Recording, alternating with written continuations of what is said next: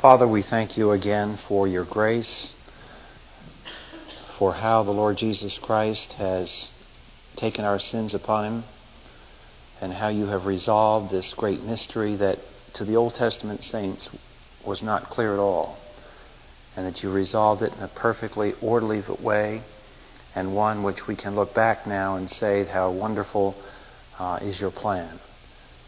We pray now that the Holy Spirit will illuminate our hearts to the truths that you have intended to reveal to us through Scripture.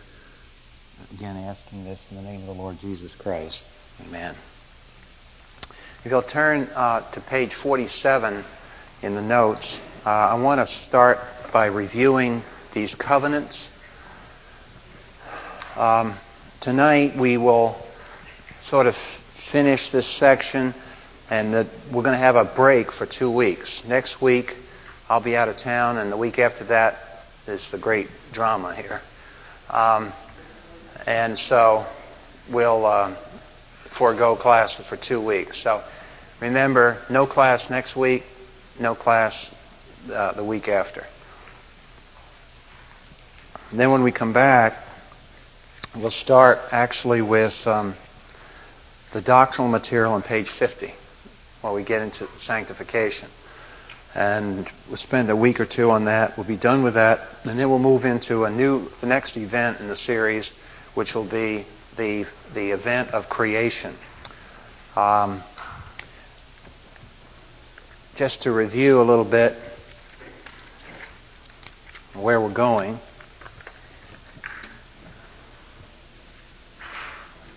The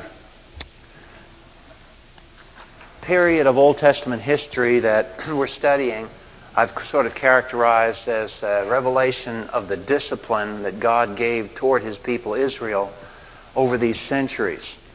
And it's preserved for us in the text of the Bible in many, many hundreds and hundreds of pages of reading. So obviously, the God must have a purpose in revealing that.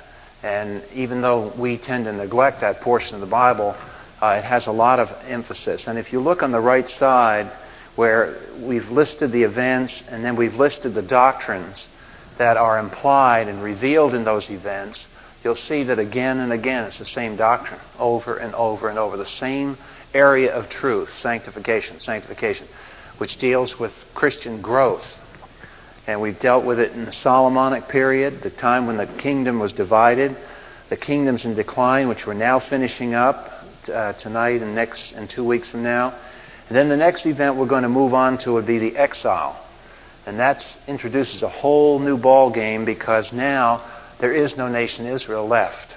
And the Jews are living in Gentile domain. Now, in that area, you're going to have the issue of Daniel. You'll have the issue of the 4 great kingdoms. And so we'll get into the Gentile part of history then. And we tend to look less and less on Israel and more on the Gentile world. Then we're going to deal with the restoration period. That'll take us probably to May and June. And that'll finish the series for this year, or for this semester kind of. In the fall, we'll pick up then with the New Testament and get into the Gospels. Tonight, on page 47, I've kind of tried to summarize everything we've done in the last couple of months dealing with these covenants. My purpose in showing you this table will become hopefully obvious by the end of the hour. What I'm trying to demonstrate is that the Bible insists that God controls history by means of contracts between Himself and man. And Dr. Albright, who for many years was the Dean of American Archaeology at Johns Hopkins, Albright, in one of his books, mentioned that it's a very interesting point, he said, but that the Hebrew people are the only people in all the history of man whose God ever made a covenant. The pagan religions have no covenant-making God. And that's very important for us. The reason, once again, just to review, why do human beings make covenants? Why do we make contracts? Why, when you buy a house or buy a car, do you make a contract? A contract specifies a meeting of the minds that two parties agree to certain behavior. There are certain expectations. That's what contracts are all about. And contracts, of course, presuppose character. That's why one of the marks of a pagan society, according to the Apostle Paul, is that they will be covenant breakers and contract breakers. And we see this all through our society today. So God, in these covenants, enters into a meeting of the minds with a verbal revelation between himself and certain people. He makes certain promises, and as the centuries go by, the Bible records the behavior of God and the behavior of man, answering the question of who is faithful to this covenant. So the covenants are vital because they establish the rules. They set up the framework. So let's review on page 47 then some of the covenants we've covered, and then because what we want to do now is last week we got into the new covenant. So we look back, the first covenant we studied 2 years ago in the series was the New World Covenant, or the Noahic Covenant. The parties to the covenant, notice, God and the Noahic human race and animals. They were part and parcel of the covenant. The sign of the Noahic covenant still exists in our atmosphere. It's the rainbow. The legal terms of that covenant is that there will be an eternal survival of the human race and there will be no more global flood. The human race will not go to extinction because of some asteroid. God's Word says that the human race will survive forever. Obviously, it's going to be resurrected form, but the human race will survive. And these covenants, because they are made between a holy God and a fallen human race, are always instituted on the basis of a blood covenant. So we have the covenant is Noah's sacrifice, the founding sacrifice of that covenant. Then we came down to the Abrahamic covenant. And that's the anchor. You can asterisk that covenant because that's the anchor covenant for history, for redemption. The New World Covenant is the anchor covenant for physical environment of the human race. All ecological questions that people talk about, ecology and so on, and the environment and this and that, it's really controlled by the Noahic covenant. That spells out, so to speak, the room. The Abrahamic covenant spells out what God is doing inside the room. So the Abrahamic covenant is redemptive. The Noahic covenant is preservative. There's no direct redemption in the Noahic covenant. There is in the Abrahamic covenant. The parties to the covenant are God and the Abrahamic progeny, whoever they may be. And that's a matter for revelation as to who the Abrahamic prodigy are. But we know at least it started with Abraham. So God and Abraham. The sign of that covenant was God's oath. Remember the oath of malediction. When God, and if you look at the Hebrew language, it's very intense when he comes to Abraham and he says, "May I be damned if this covenant is not kept." It's exactly that kind of thing. The oath of malediction. And the second sign of the covenant was circumcision.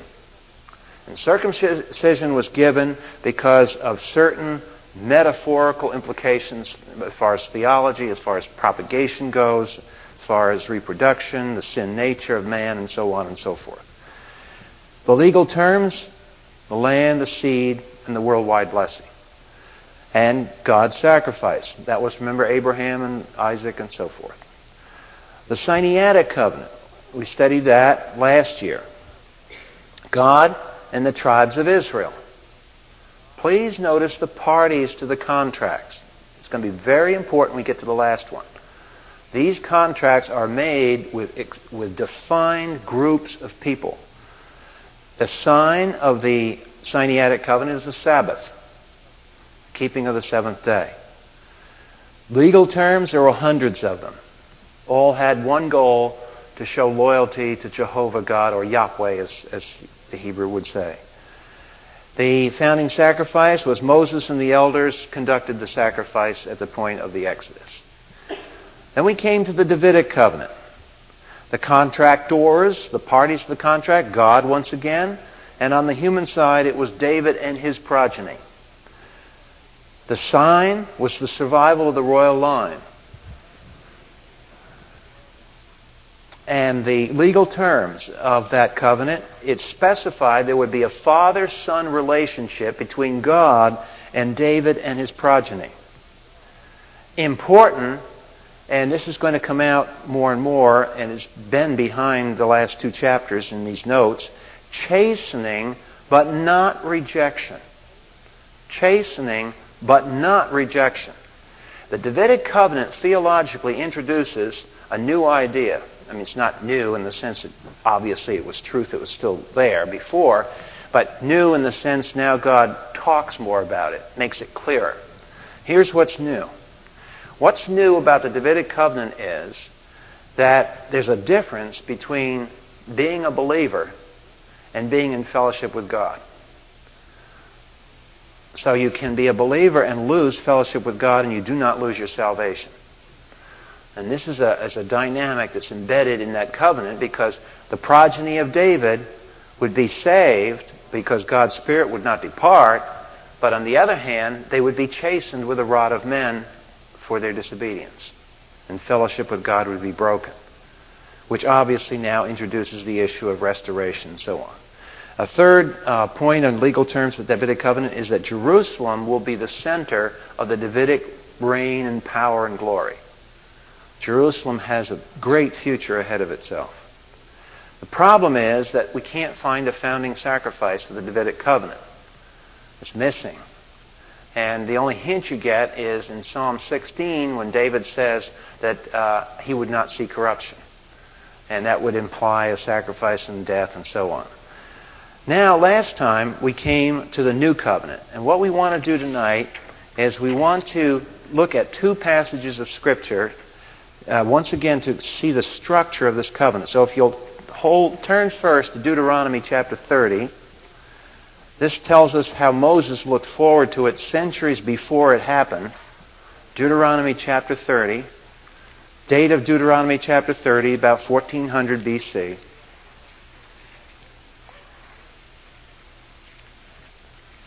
And when you get to Deuteronomy 30, if you'll hold the place and turn over to Jeremiah chapter 31. Because chapter 31 is the giving of the new covenant. So we're talking about the time from 1400 BC on down to the vicinity of 700 BC. 7 centuries have gone by. That's a long time. Now, we Americans think our country's gone on long. Our country's only gone on 200 years, and the rate it's going, not going to last much longer. So, about 2 or 3 centuries. Well, we're talking now about 7 centuries. 3 times the duration of America's existence between Deuteronomy 30 and Jeremiah. Okay, now if we're going to compare sections. If you start with chapter 30 of Deuteronomy and look at verses 3, 4, and 5. Then the Lord will restore you from captivity. See, God is looking forward. Even though this is back then, it's looking forward by centuries of time. And God is saying, remember we introduced this last week, we said in chapter 30 verse 1, so it shall be when all of these things shall come upon you, you as Israel, all the things which come upon you are all the cursings of chapter 29. So when all these things have come, past tense, they've cleared, they've happened, they've occurred, when they have all come, the blessing and the curse which I set before you, and you call them to mind in all the nations where the Lord your God has banished you, there's the exile. So the exile, whatever this prophecy is talking about something that occurs after this event down here, the exile. So when you return to the Lord, obey Him and so on. Then the Lord will restore you from captivity. Now, beginning in verse 3 and 4 and 5, this is the restoration and the resolution of Old Testament problems. The Old Testament has showed the fact that men cannot obey God consistently. We constantly fail. So how does history ever going to get resolved? And that's why prophecy looks down the corridor of time to the point when history does get resolved. And we'll look into that a little bit more. But verses 3, 4, and 5, then the Lord your God will restore you from captivity, have compassion on you, will gather you again from all the peoples where the Lord your God has scattered you. If your outcasts are at the ends of the earth, from there the Lord God will gather you, and from there He will bring you back. And the Lord your God will bring you into the land which your fathers possessed. Now, that's only one area of real estate qualifies for that phrase. It's the literal land of Israel, Eretz Israel. He will enter the land which your fathers possessed, and you, that is the group of Jews that will return in the future to that land, and you will possess it. And He will prosper you and multiply you more than your fathers. That's the future of Israel. And it's predicated upon resolution to the problem of their sin. Their sin was what excluded them from the land. And it says in verse 2, you will return to the Lord your God. And that's the mystery. How are they going to return to the Lord? But they will in some future time. And whenever that happens, then the regathering occurs. And you'll notice the regathering occurs after verse 2, not before verse 2. So the regathering in verses 3 and 4 cannot be the gathering of the Jews today into the land. That's a prelude to this. But what we're seeing today since 1948 is not a fulfillment of these particular verses. All right? So this happens, and they come back into the land. Now, let's turn over to Jeremiah chapter 31, when Jeremiah, led by God the Holy Spirit, starts to talk about a new covenant that God is going to make in history. Chapter 31 and verse 23.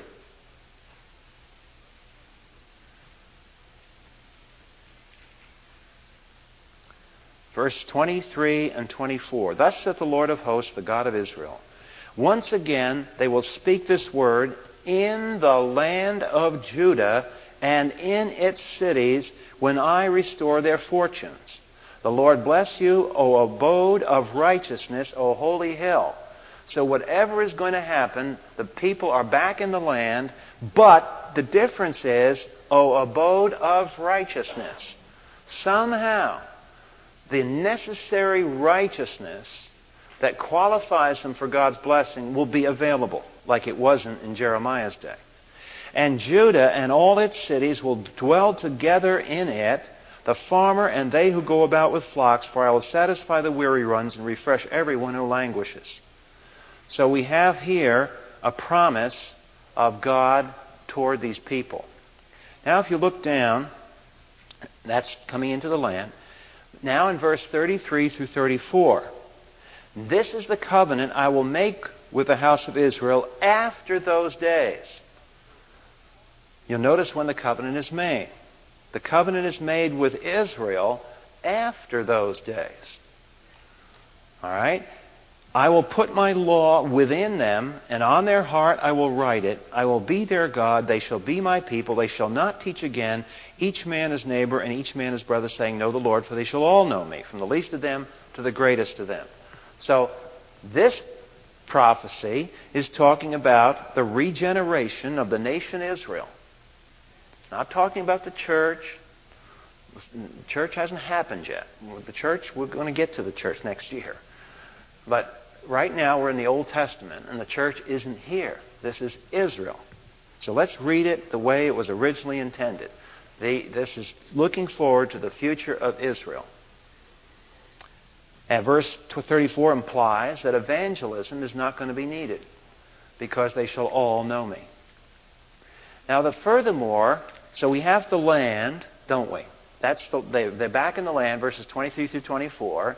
Verses 33 and 34, they are obviously the seed of the Lord.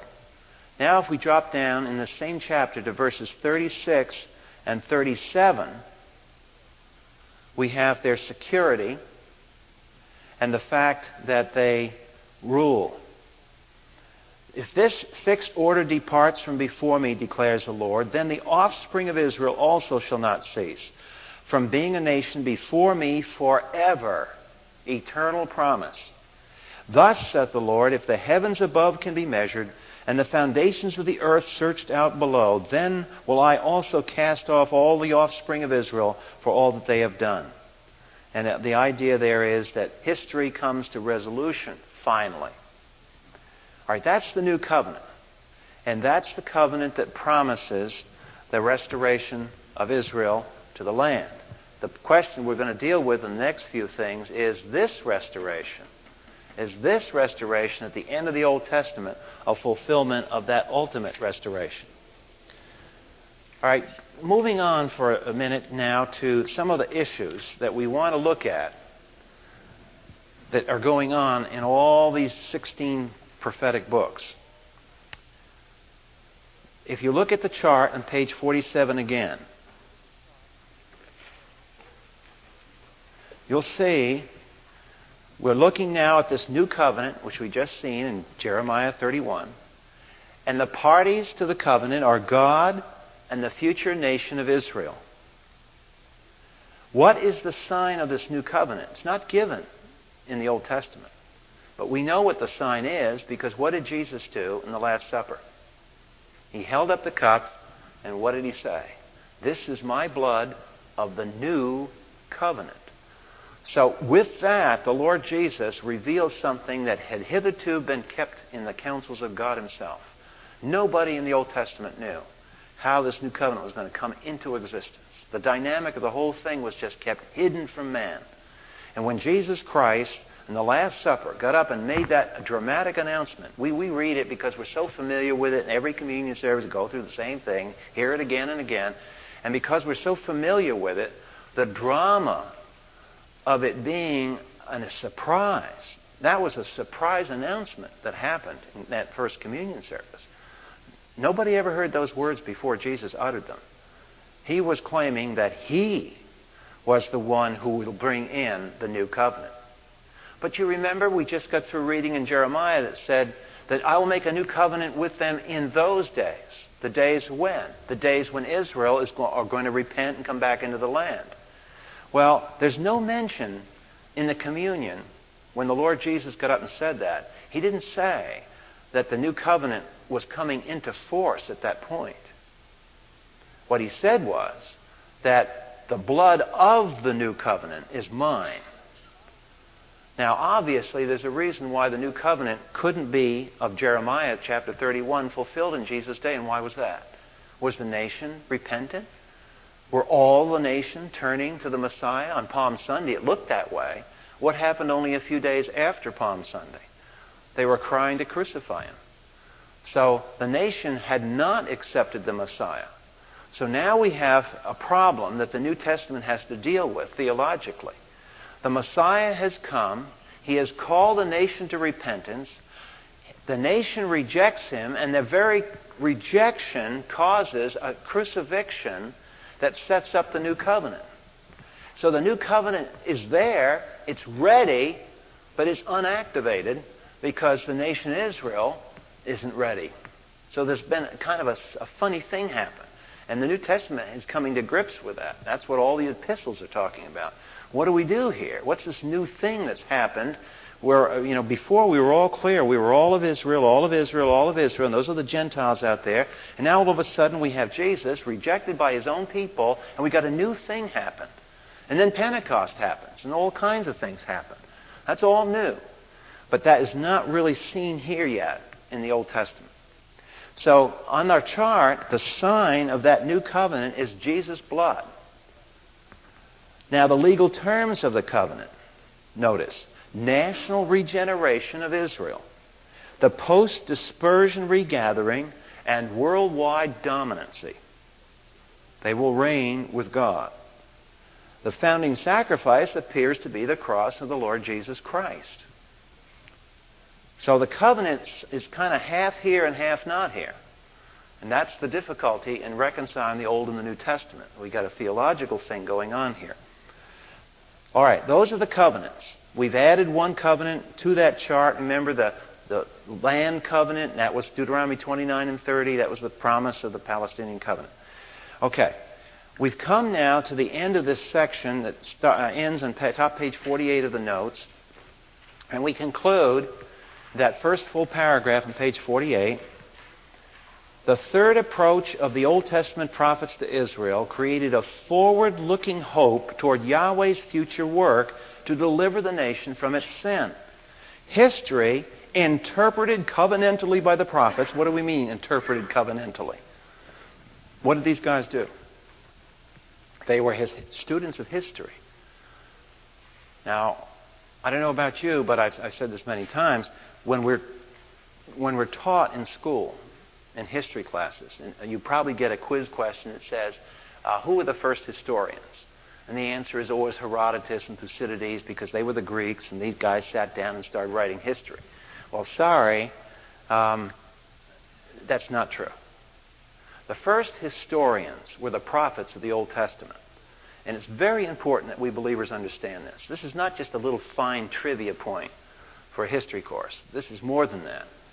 The reason you want to be clear as to who the first historians are is because we want to know why bother with history, period. What was the motivation originally to study history? The motivation was, I want to observe the God of creation work out the promises of His covenants. That was the motive to study history. And you'll never get that in a secular classroom. Never.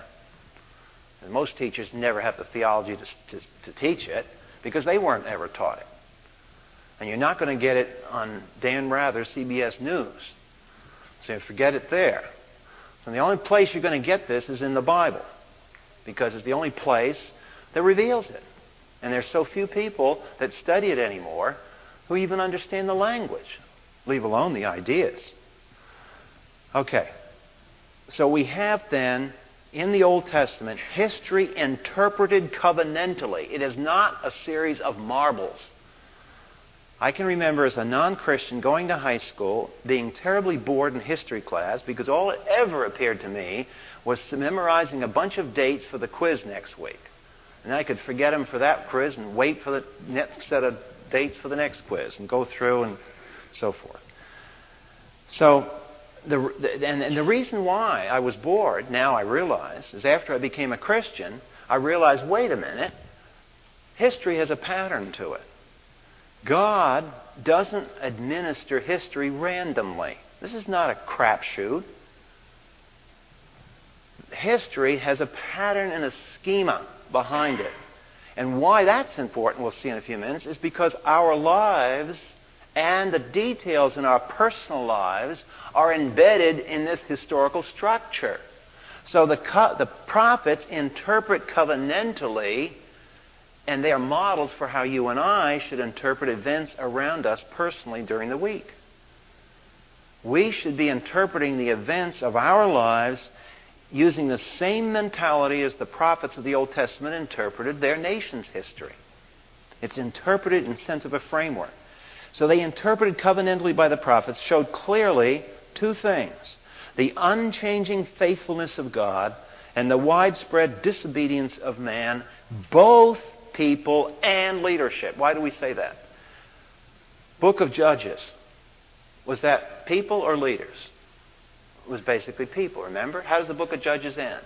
Every man did what was right in his own eyes. Why? Because there was not yet a king in Israel, no leader.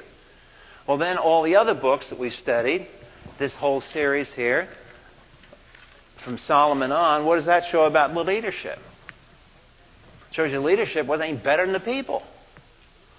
So kings have all been sinners because people are sinners. So that's why we say that demonstrated in this history is the sin of all levels of society. It's fashionable. Every once in a while, everybody, we get in this democratic spirit and we're going to knock all the leaders. Well, the leaders are sinful, yeah, but it's a reflection upon us. Where the leaders come from? The body politic. So this is a demonstration then of man's failure to adhere to God's laws. That's the lesson in this period. And then we say in that same paragraph, the chosen nation was being chastened by the rod of men under the sovereign control of Yahweh, with no appeal left for survival on the basis of the Sinaitic covenant. Once the Sinaitic covenant curses went into effect, the nation lost its legal standing. Couldn't appeal on the basis of the Sinaitic covenant. Yahweh had divorced his queen nation, put her away. But he would somehow remarry her in the future. And that's the whole story. Now we come to the unresolved tension left in the Old Testament. And we want to spend some time on this because it applies to us. And I want to go show you how it applies to us in a very practical area by showing you this chart that we studied again and again and again. The critic of the Christian faith loves this one, because inevitably you'll get into discussion and somebody will say, well, I don't believe God can exist because there can't be a loving God who is also omnipotent. Because if God were able and He had the strength and He had the love, He would put away all suffering from history. And if He isn't, then He's not omnipotent. He's not able to do it. Either He's willing and unable, or He is able and unwilling. So you've got a contradiction in your God. And this is a major problem in the Christian faith in the sense that it is an apparent difficulty. And frankly, if I were a non-Christian, where I would attack the Christian faith is right here. I wouldn't bother with evolution. I'd attack right here, because this attacks at the very nature of God Himself and our faith.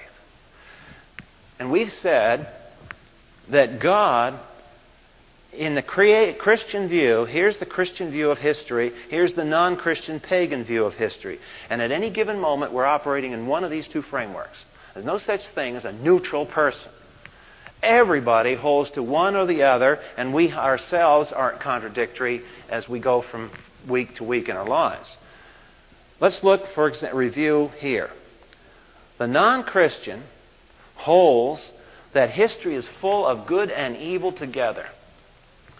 But he's got a problem.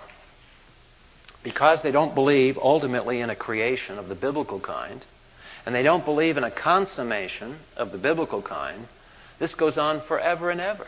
It always has been and always will be. So we have good and evil. I've used the emblem on the Korean flag, but it's the yin-yang symbol from the Orient. And that symbol is saying that all of history is darkness and light. It's a symbol of both. You have to have both of them to have reality.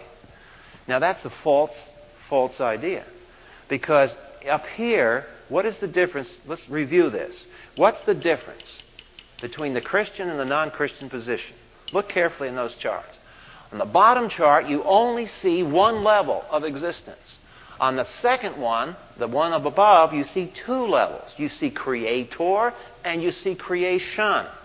So because we have two levels of existence, now this makes all the difference in the world. Now we have a creator who is always good, forever and ever. So we have our eternality, which the pagan says the universe is eternal because he can't separate the creator from the creation. The universe came in the beginning was gas. That's basically what the pagan view is. So there's always matter, just eternally existing, death eternally there. If there was life on another planet, you'd have death there too, so on and so forth. If you took a time machine and went out 1 million years in the future, you'd still have death. If you went back 40 million years, you'd still have death. Death, death, death, death. Never get away from it. And this is why in the naive areas of our country where people think this is hot new stuff called New Age, and they like to mimic the Oriental, they really show a lack of depth of thinking about this. In the Orient, they understand this. And you know where this leads? This leads to an aversion to reincarnation. In the Orient, the idea is, you can be reincarnated. They've thought it through far more than the Americans. They've thought it all through and said, hey, wait a minute. If I'm reincarnated, and I'm reincarnated, and I'm reincarnated, what do I come back to all the time? Every time I'm reincarnated, what do I come back to? Death. I'm reincarnated a third time, what do I come back to? I die again. and I die again, and I die again. So I never, no matter what happens, reincarnation doesn't solve the problem. It just repeats it. So, in the Christian position, we have an answer. But in the pagan position, there is no answer. And that's why in the Orient, salvation in Buddhism and the other religions there, they're smart enough to see they got a problem. So they answer the problem by saying that salvation is nirvana, salvation is the dissolution of your existence. A drop goes into the ocean. What is that? That is spiritual suicide. That is ultimate salvation from a pagan viewpoint. In America, though, we're so naive. When we pick up this thing, we think reincarnation is cool. You read all of this in the New Age literature, in the internet and so on. That this is a big deal. Well, people are stupid. It's a stupid idea. And the people who have had centuries to think it through know it's stupid. It's only the idiots that think that reincarnation is cool because they haven't thought it through. That on the 1,008th time you reincarnated, you're still suffering and dying. Who wants to do that 1,008 times? Once enough for me. So now we come to the Christian position, and God is eternally good. The creation, when it left His hand, was good, and there was no death, and there was no sorrow. And then the fall came, and the fall is not equated to creation. The fall was the point when the creature rebelled against the Creator, and that started it. It started physical death in the Garden of Eden. You have to take these stories literally, people. If you don't take them literally, you might as well just kiss off the whole thing, because you just lost the answer. If the Bible cannot be read in normal linguistic fashion, you ought to just chuck it. So the creation and the fall starts, and from the fall toward us, yes, now we have good and evil mixed. And we call this period of history abnormal. The pagan calls it normal. Normal existence to the non-Christian is both. Normal existence to the Christian is only good. We can never be upset. We are always upset by death and sorrow and suffering. And everybody really is, because all men are created in God's image. Even the non-Christian knows deep in his soul there's something abnormal about little kids shooting each other. Then we come down to the judgment, and that's the other end of history. You can't have one without the other. Christianity brackets evil between the fall and the judgment, and from the judgment on, what does God do? He rips the good and the evil apart. So now we have a solution. We don't have 1,008 reincarnations. We have an eternal separation of good and evil. People say, oh, that's horrible. That means that some people go to hell. That's right. It's great, because it separates good and evil. If you don't believe that, then you go back to the paganism. So you have to choose one or the other, and you can't make up an in-between. It's one or it's the other view. Now, what my point in reviewing all this from the fall is that in the Christian position, to walk in faith that this view is true demands something. Let's look at what it demands.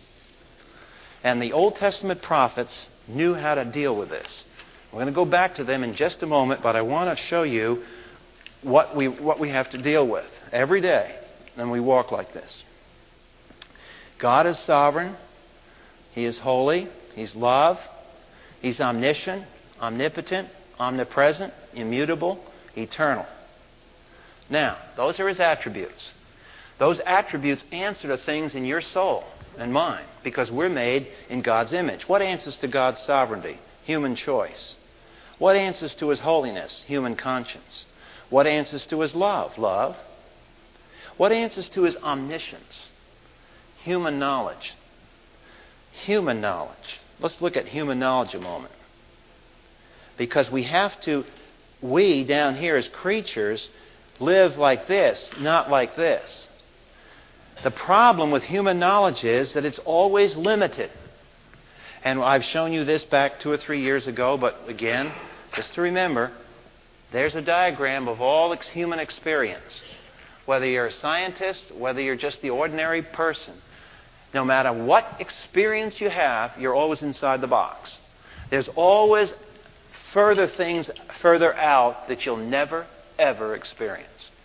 So you're always limited. That's human knowledge. Well, if human knowledge is always limited, then how do we answer the dilemma that we're walking by faith and not being irrational?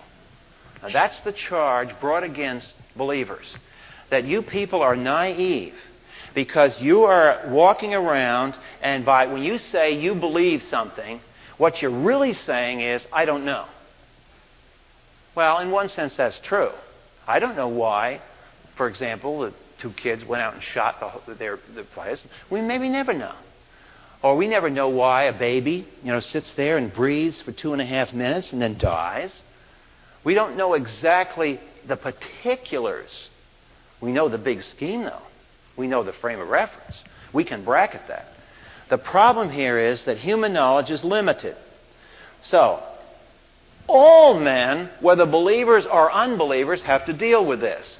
Now, the smart unbelievers in the West argue that faith equals irrationalism. That is, you, in order to believe, have to accept that there is no answer. Because human knowledge is limited. You have just admitted you don't have the answer. So therefore, when you guys say you walk by faith, you're believing in an irrationalism. Now let's answer that. If you just consider human knowledge, this is correct. Because if we don't have access to the answers, and we, by definition, are the only ones who do the knowing, then isn't it true that belief is walking in irrationalism? But the answer is, we're not the only knowers. Who's the other knower? God is. The Creator, who is omniscient and has infinite knowledge. Right there. God does. Therefore, our limited knowledge does not force us into an irrationalism. We can walk around and say, I can deal with this suffering situation because I know behind it there's a loving God who has planned it. And I'm not just saying hocus pocus words. I believe that. I believe that God is omniscient and He's thought it all through. I can't know the details. Maybe someday I'll know more of them. But the point is, when I walk by faith, I am not believing in irrationalism. Faith is not a weakness. It is viewed out there in the public as that when you believe, you've retreated. You can't know it for sure, so you just believe it. Believing, in other words, is viewed as weak knowledge. That's the unbelieving idea. But that's not a biblical idea. Faith recognizes the limitations of human knowledge and accepts the fact that we have a verbally revealing God contractually revealing Himself, giving us terms in His covenants that bracket the situation and tell us the big picture. Now, if you go back in the notes to page 30, you'll see that back then I reviewed something we had done a year or two before.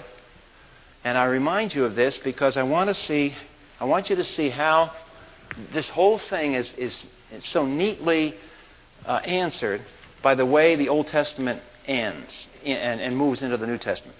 All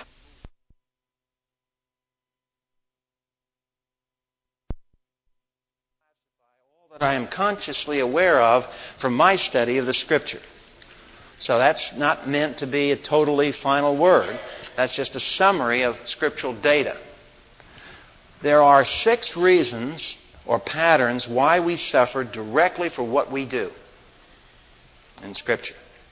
There are also 5 reasons at least that aren't at all related to what we do. You say, well, that's not very fair. Well, we live in a fallen world.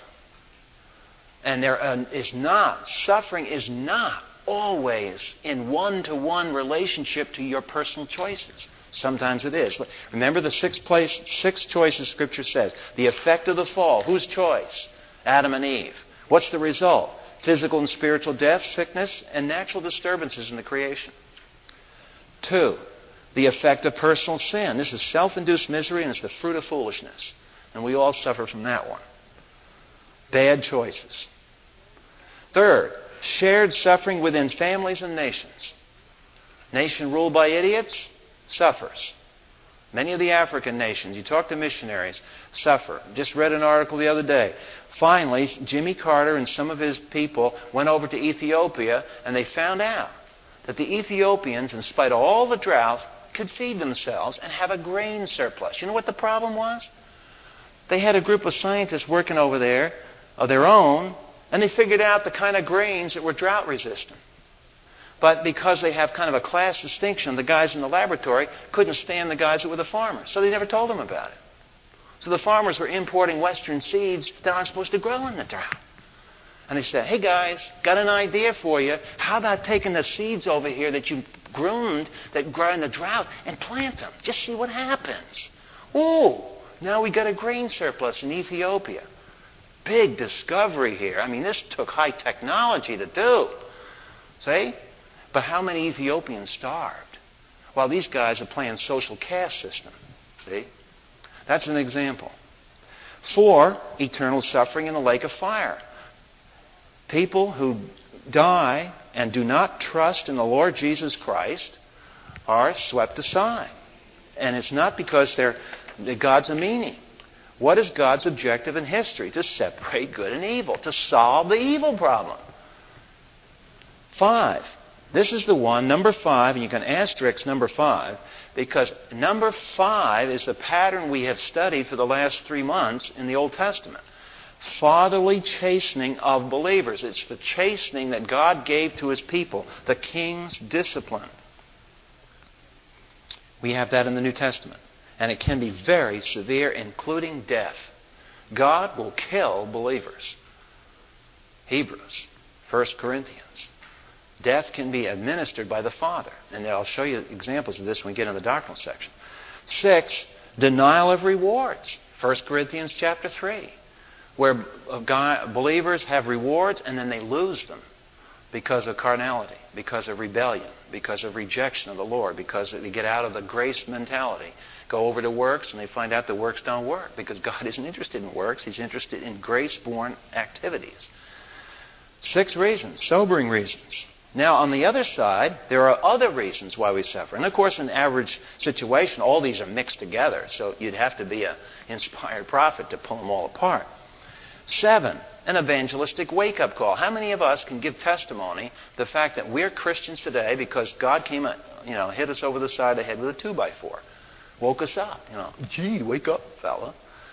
That's an evangelistic wake-up call, and many of us can give testimonies to that kind of suffering. Another one, a nudge to advance spiritually, and some of us have to suffer because of that.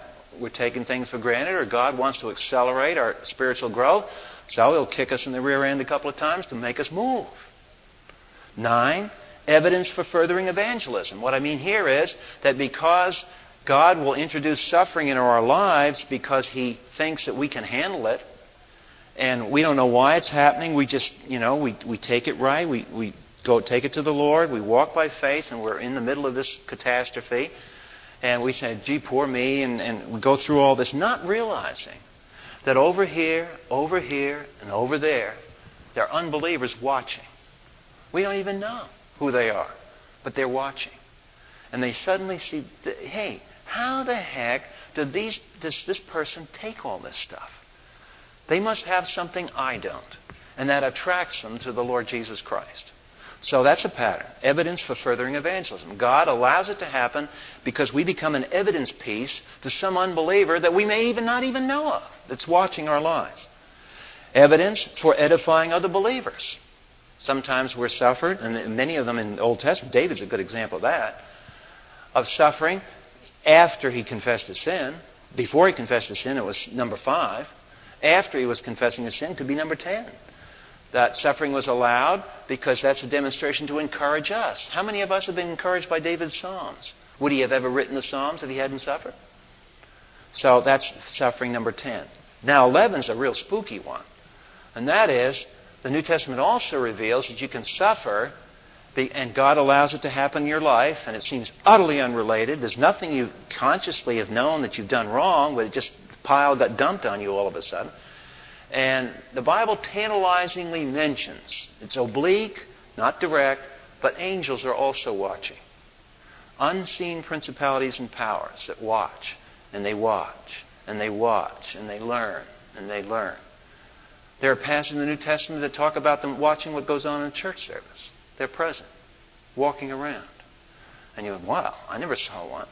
But they're there, because Corinthians says they're there. So these are patterns. Now, why the word pattern in this chart on page 30? The word pattern is there because it goes back to God who is omniscient. God is omniscient. And He has a pattern to history, including our personal histories. You see? Make this translation now from what we've observed in the macro scale of Old Testament history. That these guys are sitting there, they're looking at all the stuff that's going on. But they're looking at it with a very careful spiritual eye. They're asking, what is God doing here in the middle of all this? Well, they're models for us because we have our own little personal histories and we can do the same thing. Now, we don't have the direct illumination necessarily, but here we've got 11 possible reasons to deal with a suffering situation. And you can review those and say, all right, I see the big picture. The big picture is the diagram that we've given, that evil is bracketed, that one day it's going to be ripped aside and separated from good. We know that's the big picture. That's the ultimate answer. But then we have these fine scale features that we can apply. Now, in all of this, we haven't answered one question. And of course, the alert non-Christian will say, raise his hand, say, excuse me, but there's one question you haven't answered. Why did God allow this to happen? We don't know why God allowed that to happen. We can only give the biblical answer, which is, I did it for my glory. And that sounds harsh. You mean to say that God created history in which millions of people would die, innocent babies would die of all kinds of diseases, and He did it for His own glory? Yes, that is the biblical answer. And let's not be shy about it. Let's not back off and say, well, we really don't mean that. Well, yes, we do really mean that. That's what the Scripture says. And that's where the Scripture leads it. So you salute and say, yes, sir, and move on. That's all the answer we've got right now. Now we're ready to go back to the passage that we're looking at in our notes on page 48. And we also, at the same time, want to turn to Romans chapter 3. The Old Testament saints knew less than we did, and they had a mystery that we no longer have. And I want you to see that these guys handled themselves magnificently when faced with a problem that God has solved for us, and He didn't solve it for them. And we're going to use the analogy of the argument from the lesser to the greater. I'm going to argue that God resolved this Old Testament mystery in the New Testament, and therefore our mystery, that is, the mystery of evil, will be resolved in the future to our satisfaction in God. I mean, it will be resolved. But so the answer to the problem of why did He make the universe, we don't know what the answer is this hour. But God, one day, we will see why, and we will be able to praise Him for creating the history in which there was hell, suffering, death, and sorrow. Some way He's going to show us that He was right after all, and it was for His glory. We don't know what this answer is, but I'm going to take you to a smaller problem, the Old Testament mystery, and watch how He solves it. If you look on page 48, the unresolved mystery of the prophets. The dual-track ministry of the prophets had emphasized the tension between Israel's sin and God's election.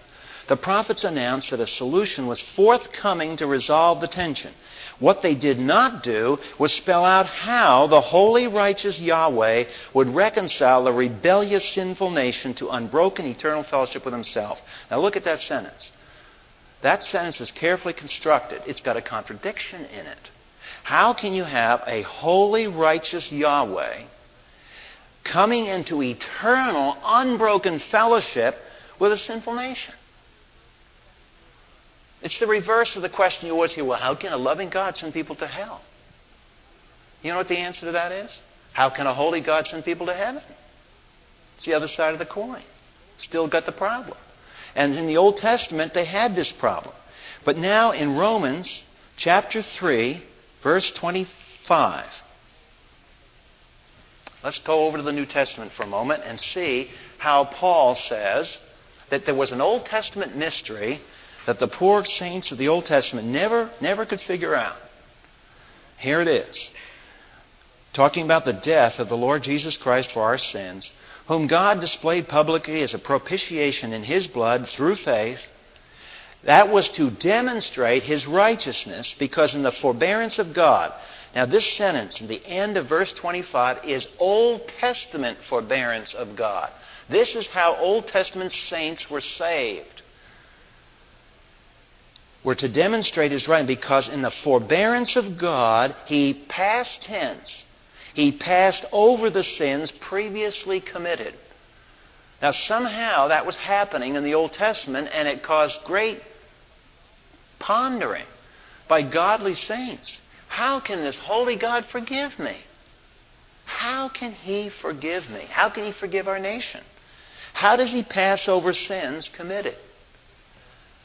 Now, verse 26, Paul answers that. For the demonstration, I say, of His righteousness at the present time, that He may be just and the justifier of one who has faith in Jesus Christ. Here's the deal. What Paul says is that the cross of Jesus Christ answers the Old Testament question. In the Old Testament, the question was, if I am a sinner and I merit death, and God would punish me forever and ever because I am a sinner, how, if God is righteous, here He is, He's holy and righteous, and one of His other attributes is what? Immutability. He can't change. And He's eternal. Let's take those three attributes together and think about them for a minute. If He's holy, and He never can change, and He's eternally existing, how do you get that together with this guy down here? That's the mystery. How can God be just? That was the question. How can He be holy or just? And the justifier, the guy who declares righteous the sinner. How does this happen? And the New Testament answers it in the cross, because on the cross the Lord Jesus Christ takes the sin of the sinner upon Himself and dies on the cross and trades His righteousness for the sin of the sinner. It's a transaction. We don't know all the details, but the cross solves the unresolved dilemma in the Old Testament. Now, what is my argument tonight? The argument is this, that the Old Testament saints had to walk really with two of these mysteries. And probably the pagans, you believe in this holy Yahweh. Well, that's great. I know what you're like. How do you have the right to claim that you're going to be in eternal fellowship in the kingdom of God forever and ever, and I go to hell? How can you say that? And the Old Testament saints say, I don't know how. He's going to do it, though. I'm convinced He's going to do it. He's got to, because what does the covenant say? Seed of Abraham is going to be where? With him forever. I'm the seed of Abraham. I believe like Abraham, so I'm going to be with him forever. How is He going to do it? I have no idea. Oh, well, you're just believing in irrationalism. That's just hocus pocus stuff. No. It's not, because God has it on His mind. He just hasn't told me yet. So the idea of rational reasons does exist. It's located not here, though. It's located there. So it's a debate over where the omniscience is to be located. Is it with man or is it with God? And if omniscience exists with God, then we have a plan here. And the New Testament, the plan comes into fruition in the historic cross outside the city of Jerusalem in a dramatic moment. And what Paul argues is that now we know what the Old Testament saint could never have known. And therefore, he concludes, verse 27, where is your boasting? In other words, it's done in such a magnificent way that human works are excluded, period. Not one work that you and I do amounts to a hill of beans in this solution. This has nothing to do with your personal good works. Don't add a thing to this. This is Jesus Christ's atonement on the cross and His righteousness given to us, and that's the basis of my security with God. It has nothing whatsoever to do with any good works, any merit on my part. So what Paul is arguing is that not only did God resolve this mystery, He did it in such a stunning way. Satan didn't even know it, by the way. See? Most brilliant creature never knew what was being pulled off. Who was it that set up the scheme to kill Christ? You think Satan would have done that if he knew what was going to happen? No. He got aced. He set the deal up with Judas Iscariot to get rid of Jesus, thinking he was going to be solving a problem. Yeah, he solved the problem, all right. Solved everybody's problem. Thank you. So, in a magnificent chess game maneuver, Satan got outmaneuvered, and out of this comes our salvation. So once again, the argument. God resolved this by a few more centuries. In 700 BC, this was a mystery. By plus 40 AD, it was no longer a mystery. It only took 7.5 centuries, and that mystery was cleared up. And I dare say that we are at the point in history where only a few more centuries will clear up the other question. Because God, when He reveals it to us, our hearts will rejoice and say, yes, this is a stunning answer. I would never have thought you could have done it this way. Because that's what's happening in the New Testament. We never envisioned the God of the Old Testament able to do this. It's stunning. And we mustn't ever take it for granted. All right, next week we're going to get into some of the doctrinal fallout of all this in the doctrine of sanctification. Father, thank you for who you are, that you are immutable, that you are holy, that you are sovereign, and in your amazing way, your loving plan of salvation, you are able to pull such stunning things off that we can sit back and worship you and adore your character through the Lord Jesus Christ. Amen. Minutes for some question and answer. So if you would like to go and redevelop a topic or an area that you think we hastily passed over, now's your opportunity.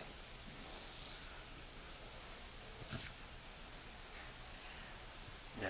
I didn't know what you said. I'm sorry, I was talking.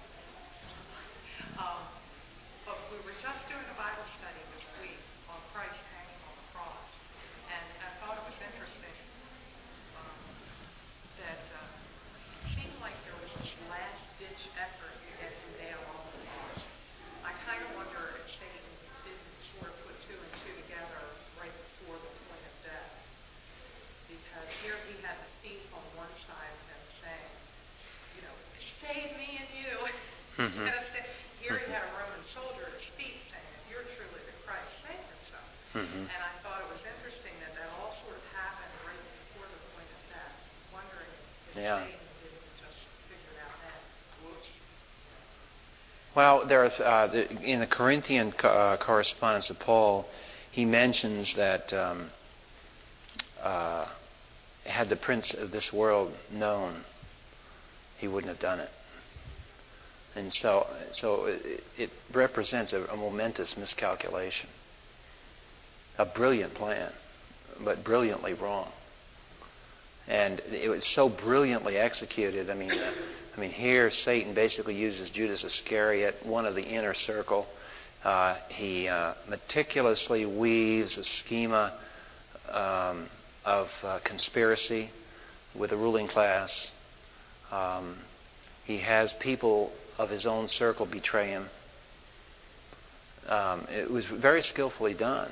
The problem was that C.S. Lewis in the Narnia Chronicles always points out is that, in C.S. Lewis' Narnia Chronicles, if you, by the way, don't have that for your children, that's a neat thing to have. He has 2 chapters. I think it's The Lion, Witch, and the Wardrobe, in which one of the chapters is entitled Magic from the Dawn of Time. And then he has the next chapter, Magic from Before the Dawn of Time. And that's his way of saying Satan is the magic from the creation. But God has magic from prior to the creation. So the cross has all kinds of intrigue. I mean, if you really want to get into intrigue, there's a lot of it in that drama. But what we wanted to emphasize tonight was that the revelation was not known. Prior to the cross, no living Old Testament saint, David, Solomon, Jeremiah, Isaiah, none of those guys, as godly as they were, had a clue to how you could reconcile God forgiving sinful people so that it could be eternal unbroken fellowship. It's always said that He will do it, but you don't have a clue how He will do it. And that's important for us, because that meant that Isaiah, Jeremiah, Daniel, David, and all those guys, they weren't stupid. They thought they were just as smart as we are. They had just the same kind of questions we have, but they had to resolve it, and they had to walk by faith. And you can't walk by faith if you have nagging questions. I mean, in the sense that you can't rest. Faith has to rest in confidence. And where do you get the confidence? Well, God has to reveal it to you. Open your heart to it. But faith comes by hearing, and hearing by the Word of God. So we have the Word of God, and the Holy Spirit somehow works the truth out of the Word of God into our hearts. But if He doesn't do that, we can sit here and fulminate and go through all kinds of religious hoopla, and it still doesn't amount to hill beans, because it's all put on stuff. It's got to come by an encounter with the Holy Spirit through the gospel of Christ. So that's one of the things that the Old Testament is saying. Those guys had fantastic faith to live through the destruction of their country. Jeremiah, the weeping prophet. In the exile, we're going to pick up the next big event that happens in the Old Testament is the exile. All these guys are prisoners of war. Daniel, he gets as a young teenager. He gets hostage. He's basically part of a hostage group of noble children taken out of Israel over to a Gentile court, kept there so that the Jews behave themselves. The Jews didn't behave themselves, they kill them. And it was just part of a little hostage arrangement. And here's Daniel. And then what happens? God works in Daniel's life, so he turns into basically what we would call the foreign minister of Iraq and Iran. Foreign minister of both those countries. So it's an amazing story how those people in the Old Testament put up, the believers put up with what they had to put up with. In Elisha's day, they put up with a totally corrupt monarchy. They put up with a phony religion that was state-sponsored. They had to hide from a nation, and they were in the nation that was God's chosen nation. They had to hide inside the nation to avoid the police, to avoid the politicians who were after them, and they had to flee. 7,000 of them had to live in underground lives, just like the believers in China today and the Sudan.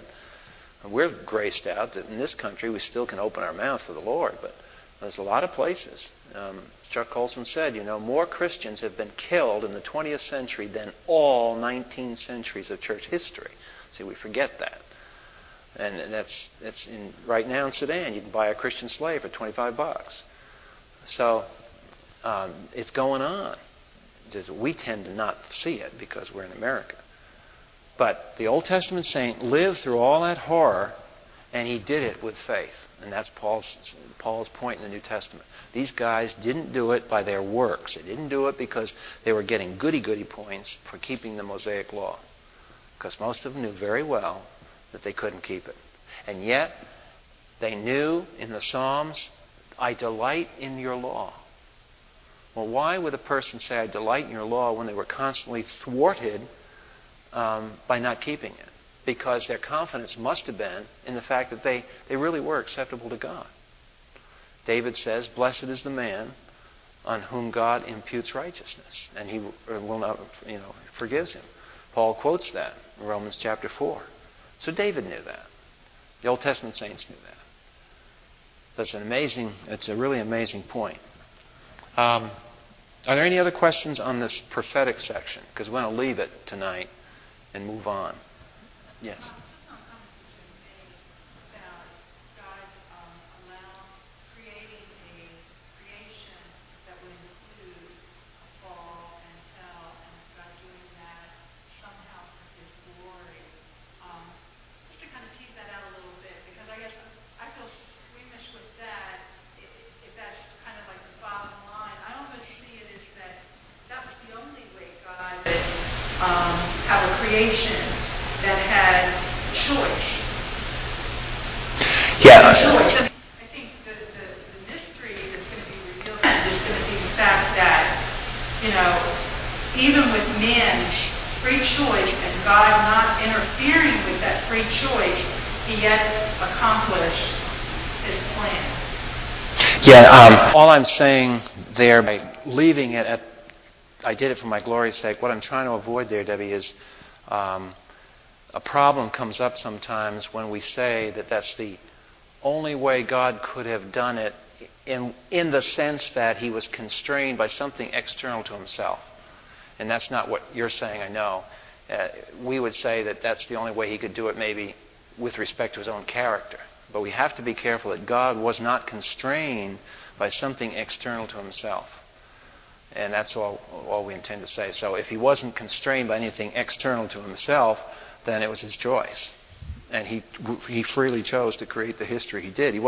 Nobody twisted His arm to do it this way. He chose to do it this way. And you're right, He chose to do it in a magnificent way that makes use of responsible creatures. I also hesitate personally to use the word free will, not because I don't believe that in personal responsibility, but because down through church history the word free will has been used by non-Christians in an autonomous sense, that man has the freedom to do anything. And that's not what we mean either. We're constrained by our creation design. And even the salvation of man, even though it's accomplished by God, and even with the drawing of the Holy Spirit, it still includes man's choice to that. Mm-hmm. Yeah, we're not ever converted into robots. And the difference between, remember when we were talking about creation 2 years ago, we said man is made in God's image? Well, part of being made in God's image is that we carry choice within ourselves. And it's a finite replica of what His sovereignty is like. But since we're made in His image, we carry that. If you have a dog or a cat, or an animal of any sort, they have instinct. The area of human behavior that's instinctive for us is very small. Most of our behavior, think about it, is learned behavior. Well, why does the human being have this massive area? Well, we have to learn. We have to learn, for example, to drink water. An animal doesn't. An animal intuitively knows when it's dehydrated. A human being, we have a hard time doing that. So there are all areas of our lives where we are constantly having to learn, and it's part of God's design, is that He's deliberately made us in poverty in instinct. Animals are pre-programmed to do lots of things instinctively, and we lack that. And I think it's the very part of His design that He wants us to live our lives in conscious obedience to Him. We have to go through the choices, because it's going through the choices where we learn about ourselves and Him. So, any other questions? Okay, well, see you in 2 weeks, 3 weeks. Not next week, not the next week, but the third week.